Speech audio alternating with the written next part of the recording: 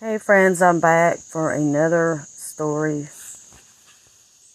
The Women of the Bible Speak by Shannon Brim, and it's about Hagar.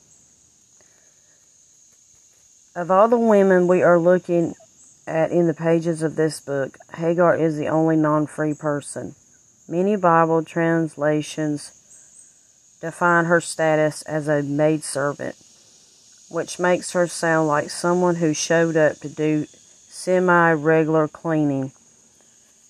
While the language in Genesis 16 suggests she is a trusted servant of Sarah's, by Genesis 21, the language shifts to indicate that Hagar is by then viewed as no more than a slave. She was not free to come and go as she pleased, but was the property of her owner, Sarah.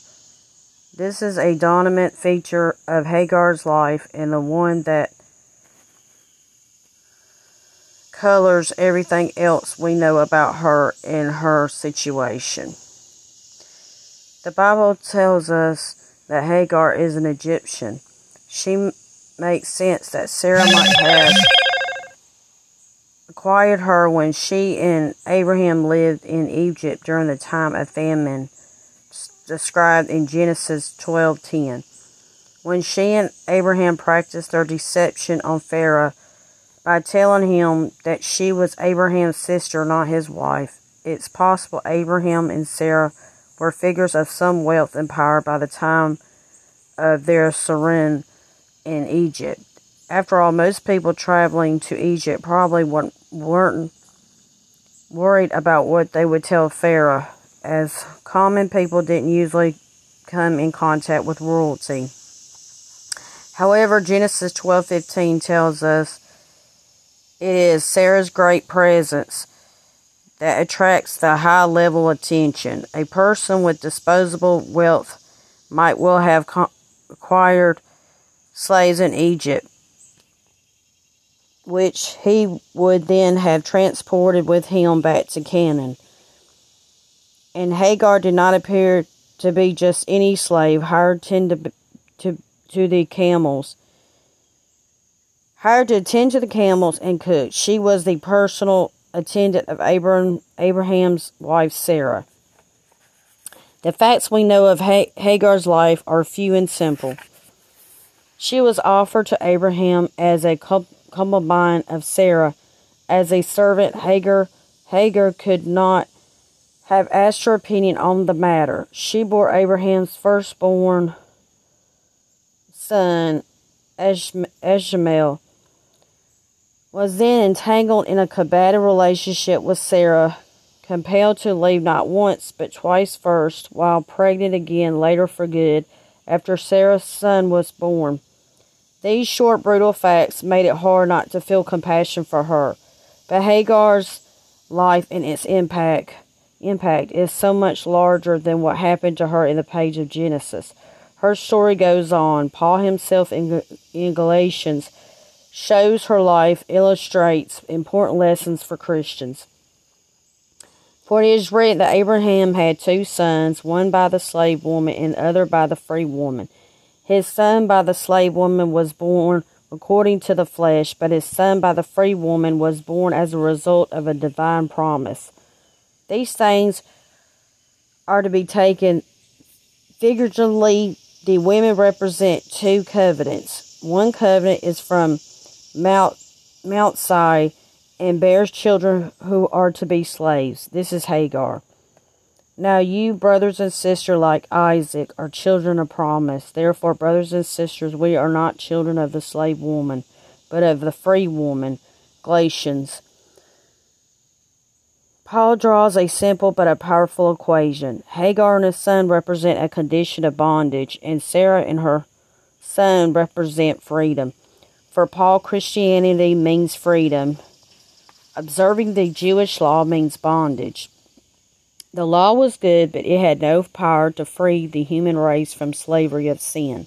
It was in the covenant promise which flowed through Sarah and Isaac that brought freedom through Christ. Here Paul is talking to Gentile Christians who have converted to Christ but who question whether they must also observe Jewish law, excuse me. What are you doing, Paul says? You already have everything you need for salvation, and you don't need to be adding more burden to yourself. Paul rebukes some who infiltrated the church in Galatia, arguing that members need only trust in Christ, but also keep all the old Jewish laws and traditions. He nudges new believers to look deeper than the literal meaning of the text, to discover the spiritual truths inside it. In the process of doing that, Hagar becomes a symbol. For Christians who were deeply in love with Jesus and seen him everywhere, this kind of symbolic reading became a natural way to see Christ in the pages of the Bible. In the 1 Corinthians, Paul talks about the miraculous rock from which the Hebrew people drank when in the wilderness. All ate the same spiritual food, he says, and all drank the same spiritual drink, for they drank of the spiritual rock which followed them, and that rock was Christ. 1 Corinthians. For these early Christians, Christ and his truth appeared symbolically everywhere in the Scriptures. Suddenly, the pages of the Bible were eliminated. Christians continue to read the Scriptures this way through the generations, especially the Hagar story. In later Christian writings, Hagar came to mean bondage not just to the law, but to the entire full sinful condition of humanity, the city of this world. The unredeemed were the children of Hagar, exiled from the body of Christ and from heaven itself.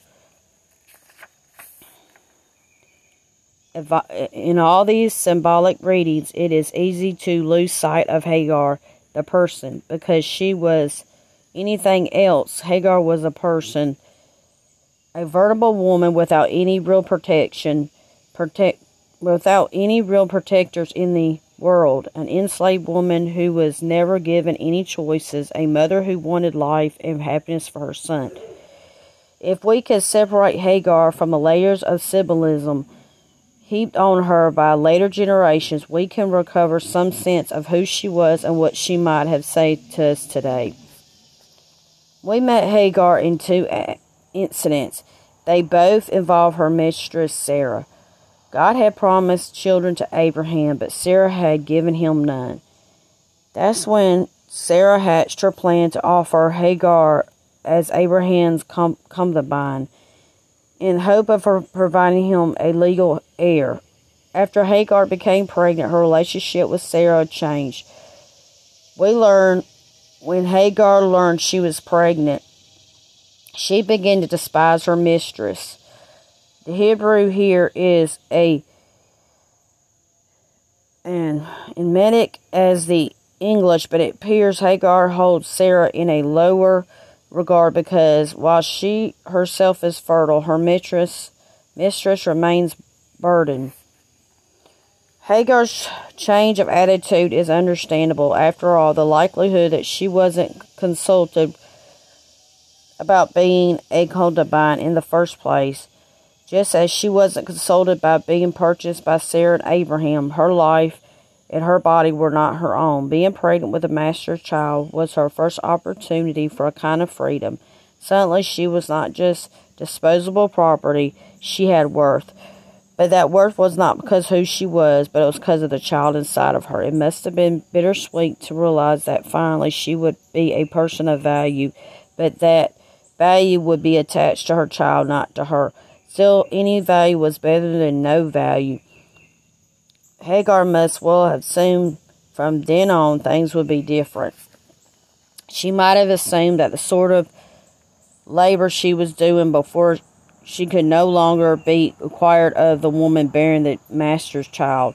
And Sarah, who so could not bear the master's child, might have resented for it no matter what Hagar did. Again and again, the Bible represents with the struggle of infertility. We will see this drama play itself out again in Rachel and Leah and in Hannah. For the women of the Bible, fertility meant more than just the love of a child. It meant more just a way for a woman to gain security and status in the world. Fertility was often viewed as a divine favor itself. Some believed to bear a child was to wear a mark of God's love, and to be barren there was therefore a mark of God's displeasure. But it's important to know from the moment God created Eve, she was a person of value, because she is created in his very image. In our Heavenly Father's eyes, as we as women are treasured and honored wholly, and apart from the gift of motherhood, much more on Rachel, Leah, and Hannah in the chapters ahead.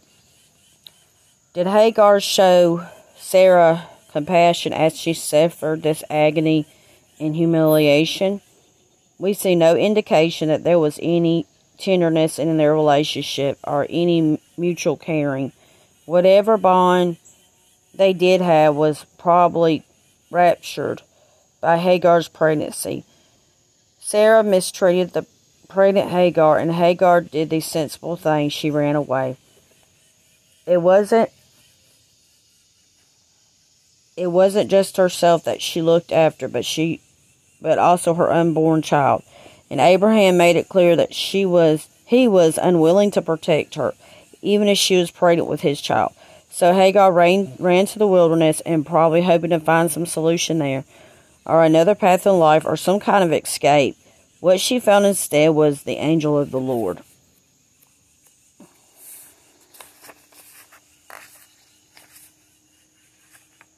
Oh, hold on, I'm getting to the page. These pages are sticking. The angel of the Lord found Hagar near a spring in the desert. It was the spring that beside the road to Shur. And he said, Hagar, slave of Sarai, where have you came from? Where are you going? I'm running away from my mistress Sarai, she answered. The angel of the Lord told her, go back to your mistress and submit to her. But first thing to note here, that if the angel of the Lord asks you where you're going, it's a sure bet he already knows. But God always gives us an opportunity to be honest with him. Think about the first question God asked in the Bible. Adam, where are you? In much the same way, the angel here asked Hagar, inviting her to be honest, which she was, but God's answer was not an easy one. God told her to go back, to give up her hard-won freedom. How much Hagar must have wanted to shout no. The thought of going back must have been unbearable. And then came the difficult words none of us ever want to hear. Humble yourself. What a seemingly impossible, painful thing God was asking of her. This is the first appearance of the angel of the Lord in the Bible, and this is a mighty angel. Doesn't come to a king or a priest, but to a pregnant slave girl who is alone and cowering in fear in the wilderness. She had no defender or encourager in this world, yet the God of heaven wanted Hagar to know that he saw and heard her in her distress. The angel tells her that the Lord had heard of her misery. This must have been astonishing news for more than one reason. For one thing, Hagar was not of Abraham's family. She was Egyptian, not even from Abraham's home of Ur. She probably didn't even speak the language at all that well, and there's a good chance she did not worship the strange singular God they worshipped. Why would that God care about her? But he came to her in her fear and her desolation. He saw her. So, who was it Hagar saw exactly? After the angel of the Lord told her to go back to Sarah, he delivered a promise. He gave her a message using words for a Christian, echoed the words spoken by another much later angel. You are now pregnant, and you will give birth to a son. You shall name him Ishmael.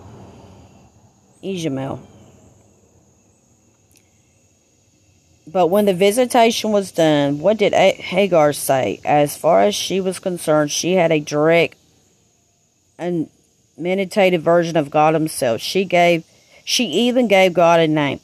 The first person in the Bible to do so. She gave this name to the Lord who spoke to her. You are the God who sees me, for she said, I have now seen the one who sees me. She said that the one who appeared to her was El Roya, which means literally the God of seeing. God has seen her, and she had seen God. Hagar had perfectly seen and known. Think about what that must have meant for an enslaved woman. How many eyes had looked right past her or through her in life? Visitors to Abraham's tent, people in the slave market of Egypt. She would have no more than been furniture to them, something people glanced at and then away from. She was used to being unseen, but this God was not like that. God looked right at her. For the first time in her life, Hagar was seen. An experience like that might have made possible for her to go back to Sarah. Once you have looked in the eyes of God and seen Him looking back at you, even the impossible seemed doable. In the passage just before this one, God appears to Abraham and seals His covenant with him. The Bible tells us that God came to him in a vision and that Abraham heard the voice of the Lord. The covenant was sealed, but in Hagar's case, God appeared and offered His love and compassion. He gave her what she likely wanted and needed most, someone to see her as she truly was. The knowledge of God stayed with Hagar in her second trial too, a time when the power of His words must have served as some comfort when things went from bad to worse. After Sarah was finally granted her child, Isaac was 3 years old. Hagar was sent away in a more formal sense. The Bible's language suggesting a deliberate action that may have stripped away Hagar's identity, her inheritance, and likely her hope. It did her no good that she was the mother of Abraham's firstborn son. Once again, the father of her child failed to defend her. Abraham had God's assurance that Hagar and Ishmael would be fine, but the Bible does not tell us if he shared that assurance with Hagar. She was sent off into the punishing desert with the bare minimum of supplies, and wasn't enough to sustain the two of them. Hagar was quickly out of options. When the water in the skin was gone, she put the boy under one of the bushes. Then she went off and sat down about a bow shot away, for she thought, I cannot watch the boy die. And she sat there and began to sob. In one of the most heart-rending passages in Scripture, Hagar acknowledges that watching her son's death will be the final grief she could not bear. She despaired. Everyone had abandoned her, and she no longer could keep her son safe from the world that no one had use for a slave woman's son. Many of us are fortunate enough to live in a world where we don't have to fear every day for our children's lives or safety. We tell ourselves that we have made them safe at the trappings of middle-class life can keep them safe. If we are privileged enough, we enroll them in good schools, take them to good doctors, keep a close eye on their activities. All too often, though, we fail to consider the anguish of mothers, who can't do these things for their children. For the poor and downtrodden in this world, these basic safeguards are often unattainable. For those mothers whose children face hatred and discrimination, safety is often impossible to guarantee. And the truth is, all of us are all in one terrible, unimaginable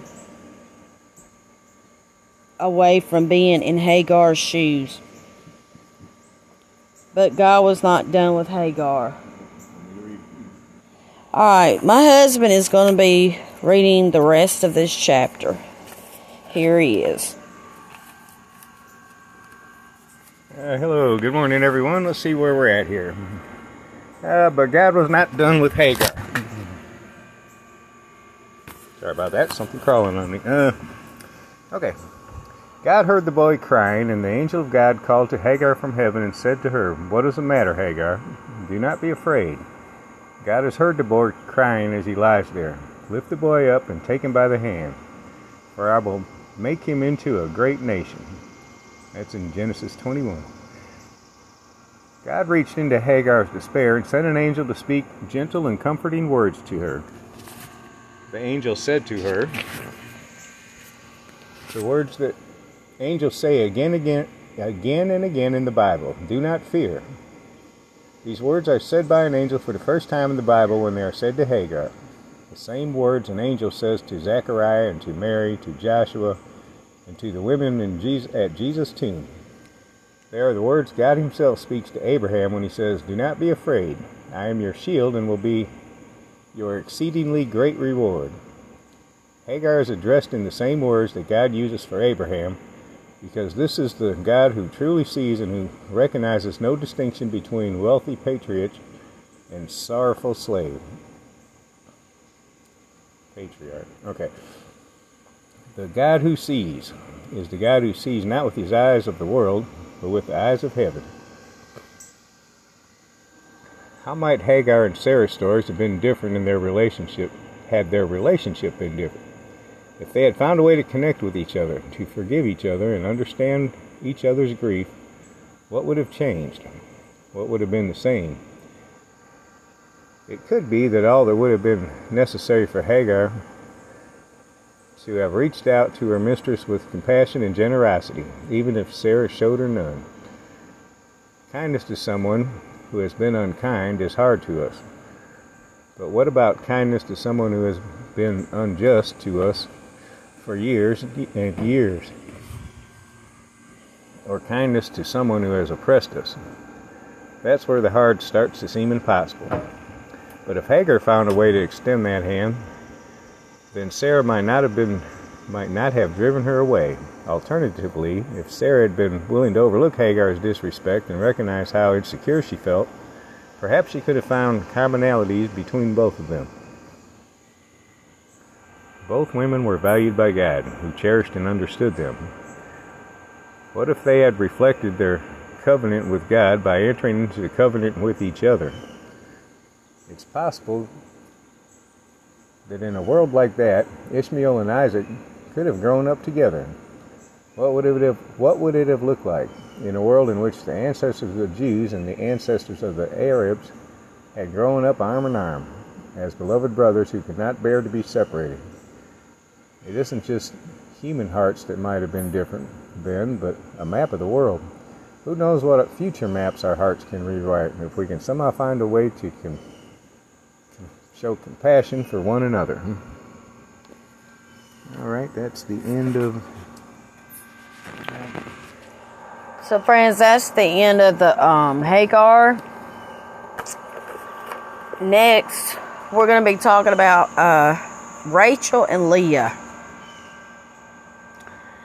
I hope this chapter that we had just read about Hagar got you thinking more about God and how this is how I thought about it when I was reading it. I felt like, well, I think I felt that way sometimes. I felt like people didn't really see me for who I was. They tend to ignore me or interrupt me, and I don't think people do that intentionally. But unfortunately, I guess I never felt seen. I never felt heard. So I never, when God put it on my heart to do podcasting, I'm going to be honest, I didn't think I was worthy to do it. You know, I was like, what if I mess up? What if I'm not good enough? I'm not good with editing. You know, editing is real big. You know, because what are we looking for? We're looking for perfection. So if you think about it, that's why editing is there. Because people are looking for perfection. We're craving perfection because that's what it's supposed to have been like. If sin did not come into the world, that's what we're supposed to have had. And I'm just very thankful for all my listeners that keep coming back. I don't take none of y'all for granted. And y'all encourage me by listening, to my podcast. That is encouragement within itself. And I hope y'all are having a great and a blessed day. And I will talk to y'all later, friends. Bye.